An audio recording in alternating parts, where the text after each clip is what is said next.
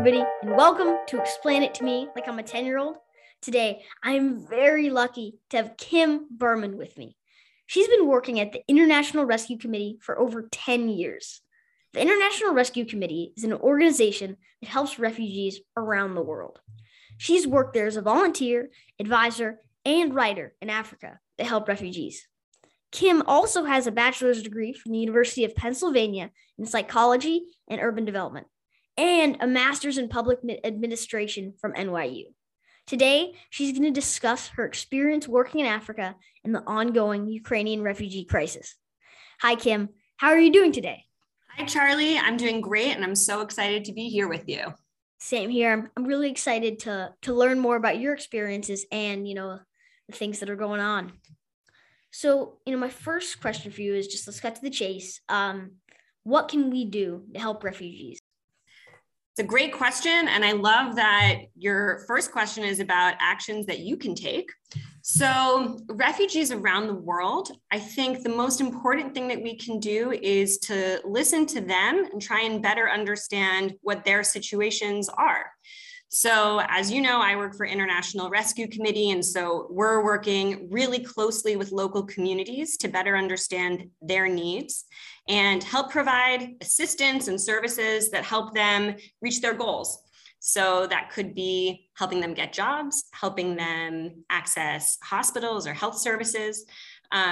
So I think one thing you can do and everyone at home can do is to learn and to read the news and stay informed about refugee issues.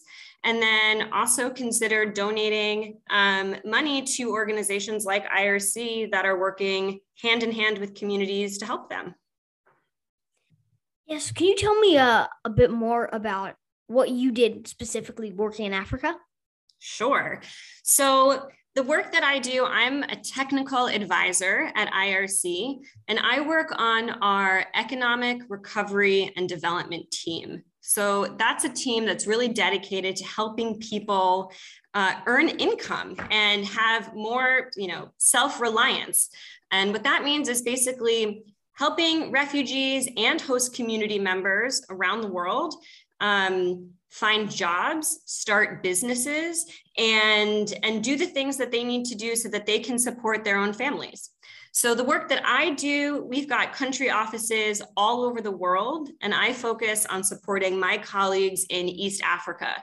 So I work a lot in Kenya and in Uganda, helping our teams design programs and help them run programs that help people find jobs and start businesses.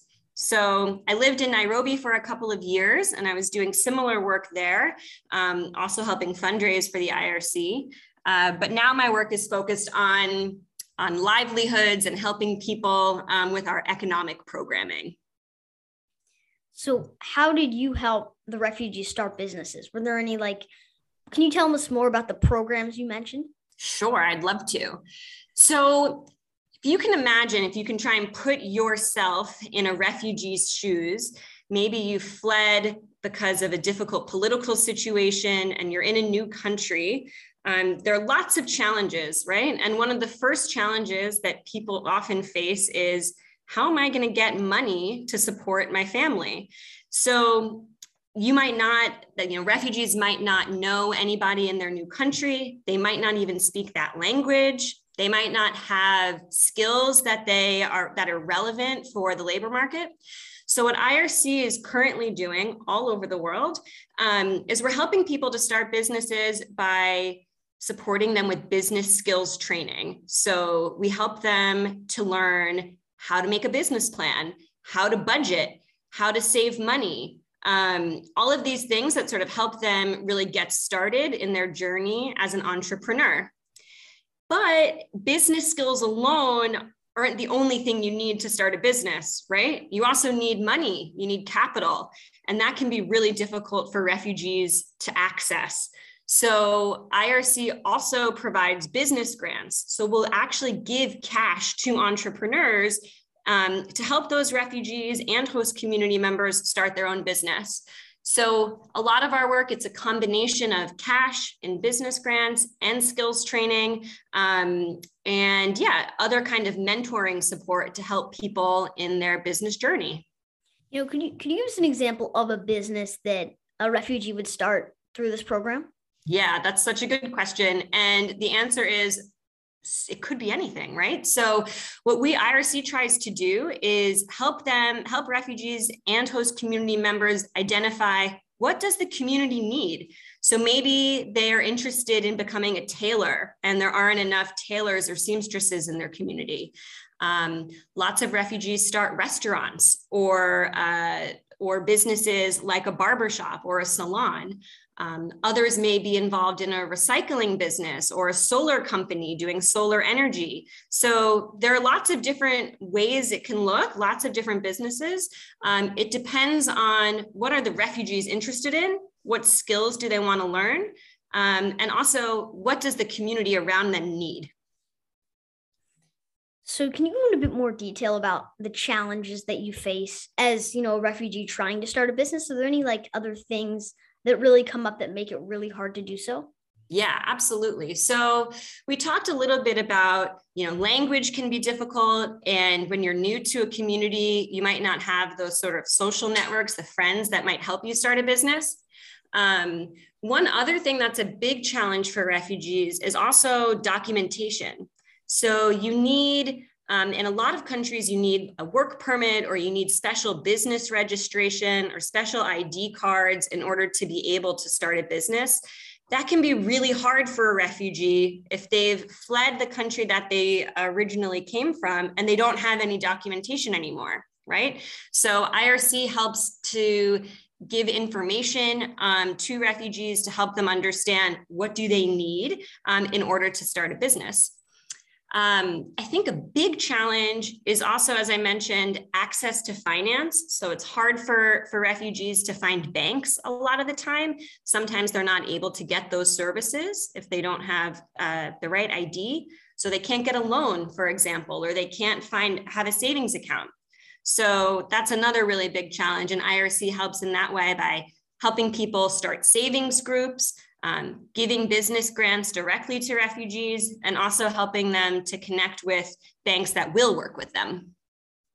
So now, we're talking a lot about the challenges that come with this. Have there been any big success stories that you've been involved in, of? Could you give us a couple examples of when this has worked out really well and changed a couple refugees' lives? Yeah. Oh, I love this question. This is the best part of the job is when you see people who have gone through a training and have started a business all by themselves. And one of the biggest places I think where you can see huge success is when a refugee has started that business and then they've actually hired other people. So now not only are they successful as an entrepreneur, now they're creating jobs in their own communities. So that's really exciting.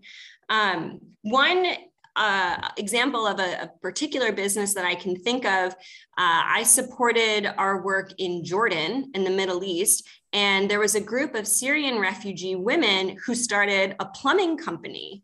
And that was really interesting because mostly plumbers are men in Jordan. And so it was really unique for women to start a plumbing company, and they could go door to door and help other women in the community fix the pipes and sinks and toilets and things like that in their houses. It was a really creative way for women to have a job that usually men have. So that was an exciting success. So there's obviously a lot, there's a lot of hardships in being a refugee. You're leaving your home and it's really tough, but these people have so much resilience. Can you tell us more about what this has taught you, working with these refugees for a long time? Can you give us a bunch of lessons that you've personally learned from this? Oh man, I love this question. There are so many lessons that I've learned from our clients and the people that we work with. You are spot on. I think resilience is the exact word that I would use too. I've seen a remarkable commitment to hard work and open-mindedness to learn new skills and stay really committed to your vision. I've seen our clients demonstrate a lot of flexibility in really challenging situations. These are people who know how to change their plans and learn new things in order to, have a new idea, start a totally new business, maybe something they've never done before. That kind of creativity and flexibility, I think, is amazing. I would love to bring that into my life. And most importantly, yeah, just a real commitment to to trying new things and to never giving up. I think that's the biggest thing. Resilience means never giving up to me. And I see that every day in the work that our clients do. So prior to the Ukrainian invasion, what were the causes of why these refugees before that were displaced? Oh, great question. So this really depends on where in the world we're talking about, right? So in the Middle East, there are a lot of refugees coming from Syria. Where I concentrate my work in East Africa, refugees are coming from lots of different countries. So in Kenya, for example, there are refugees from Somalia, from Democratic Republic of Congo, from South Sudan, from Eritrea. So these are sometimes conflicts that have been going on for a really long time, and people have moved to Kenya or Uganda many years ago and are still there. They're still refugees. And then others are more newly arrived refugees. But one thing that I think is really important to note is around the world, sometimes we think about refugees living in refugee camps, but the truth is lots of refugees are living in cities. And they're what we call urban refugees. They're living in places like Nairobi and Kampala, and they're not in camps that are far away. They're trying to, start lives and get jobs right in big cities. And so I think it's important when we think about refugees, we're thinking about community members and people who are, not living in tents far away, but they're in cities just like us. So switching gears a little bit, what's really happening in Ukraine with this crisis? You hear on the news that all these people are immigrating to different countries, but can you give us a really detailed summary of what's going on? Sure. I mean, it's a very sad situation what's happening in Ukraine. Since the end of February, there have been more than 4.1 million refugees who have fled Ukraine, and they're going into neighboring countries like Poland and Moldova and Romania. And in fact, 2.5 million of those refugees have gone to Poland. So what this means is, there's been a lot of civilian harm. Millions of people don't have access to food and water or hospitals. And it's really caused a lot of challenges for people across Europe. So what we're seeing is a lot of women and children in particular are refugees, because what's happening is men are required to serve in the army, so it's a lot harder for them to leave. So we're seeing lots of women and children trying to cross into safety. And the crisis in Ukraine has really far-reaching implications. A lot of people around the world depend on wheat and food coming from Ukraine.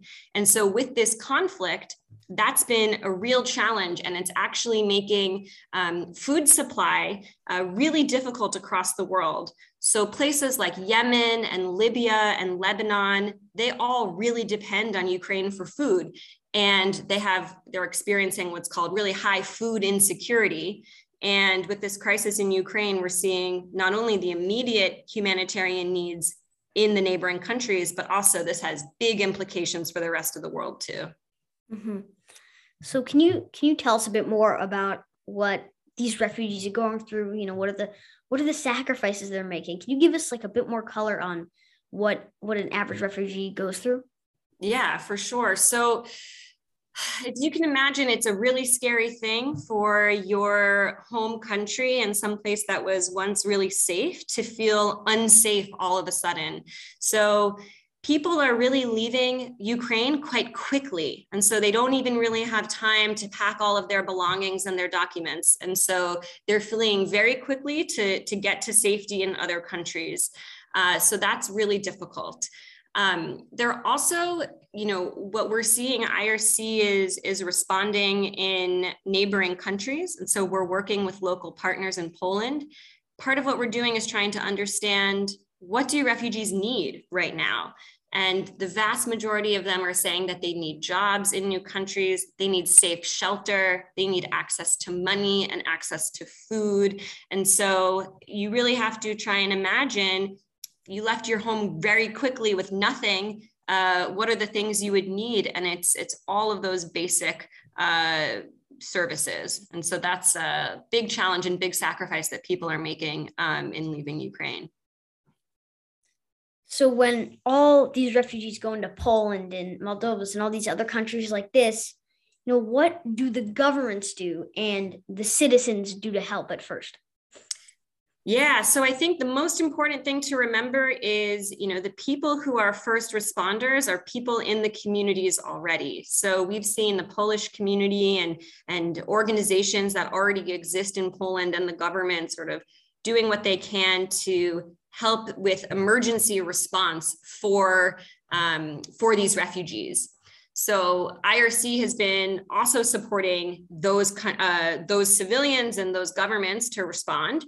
So we're working really closely with partners to understand the very changing dynamic situation and helping reach vulnerable people and making sure that we're providing cash support to people and protection services and getting essential items to refugees who cross those borders and also to internally displaced people who are still in Ukraine. Mm-hmm. Can you just give us a bit more detail about the IRC and organizations similar like that do to help in these camps? Like what's going on there and what do they do? Sure. So IRC is a humanitarian organization, and we work in countries all over the world. And what we're doing in Ukraine and in Poland is working really closely with partners. And the reason we're doing that is because we want to make sure we are being efficient and that we're coordinated in how we're responding. So ways that we respond include helping refugees get access to essential services. So helping them get access to items like food and blankets, healthcare services. But also one thing I think is really interesting and important is helping refugees by giving them cash.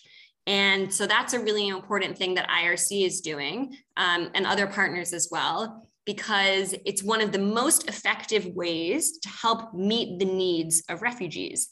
Instead of donating tons of blankets, which is really actually very expensive, giving cash to people gives them the power to decide what do they want to spend on, right? And it also helps them support local economies. So if you and I, for example, were to give a bunch of diapers to Ukrainian refugees in Poland, that might help them in the immediate needs.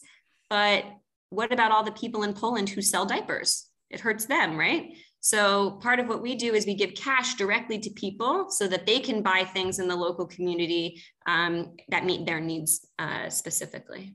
And that's all raised by, private donors that just donate to the IRC?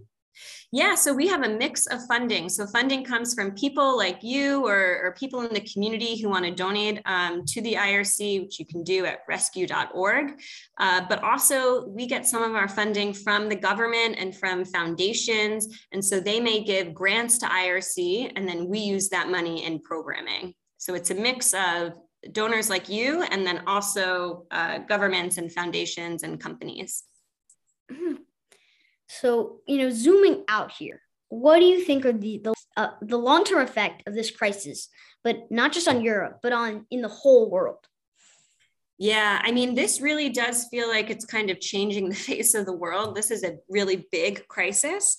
I think it's a little difficult to see into the future and know exactly what's going to happen. I mean, I wish I could. But what we're seeing really is millions of refugees and millions of people who have been displaced. That causes challenges for a really long time. That's not something that's easily solvable. So one thing that's really important to know is that humanitarian problems need to have political solutions. So the people who solve this are the people in charge in governments. Humanitarian agencies like IRC can respond and support and help, but we can't solve the problem. So in the long term, I think the risks are certainly to all the people whose lives are at risk as a result of what's happening. And then also some of the long-term crises like this food insecurity challenge is really going to be an important one to keep an eye on and to respond to. So I'm curious about this.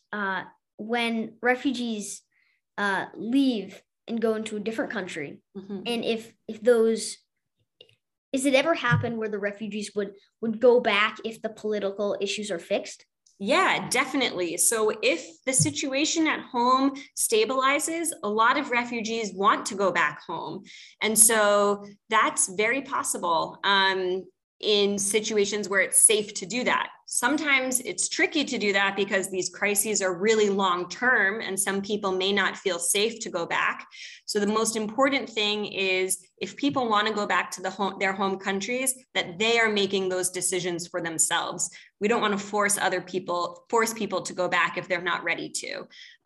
So the most important is to make sure people want to and they feel safe and secure in doing that. But sometimes it is possible. Mm-hmm. So what do you think the actions of helping these, do you think we're helping these refugees in Ukraine, do you think this will spark more attention for refugees around the world? Do you think like it'll have a ripple effect where there's so much attention on this that the people in the Middle East and in East Africa will get more attention? I'm not sure, Charlie. It's a really good question. I think, because this is such big news, and I think because a lot of people have been really taken by this story in Ukraine, there's been unprecedented, rapid funding that's going straight to Ukraine. And I think it's very needed, that's a huge crisis and we should be responding. But it's really important that people don't forget about these other crises that you're talking about in Yemen, in East Africa, what's going on in Lebanon. So there's a lot of other challenges that we should remember too. Sometimes I feel like people put a lot of focus on whatever the newest crisis is, but I think we have to do our best to remember the challenges that refugees are facing in Ukraine and all over the world. Yeah, diving a bit more into that. A lot of people in the media are saying that Ukrainian refugees are getting more attention than African and Middle Eastern refugees. Do you think that's true, and why? Do you think there's other factors there, just like the one you mentioned about, it being big news? Is there anything else you think that plays a part in that? I think it's dominating the news right now. And so that's why a lot of people are paying a lot of attention to it. I think maybe sometimes the media in the US is focused on it because it's Europe and it feels closer than some other places that are farther away. But I think it's big news right now and it does deserve attention, but we just shouldn't forget about other crises too. But I think that's the big reason right now is it's in Europe, it's dominating so much news, and it's been a major focus because of the scale of the crisis and how big it is, how many people are affected, and how fast it's happened.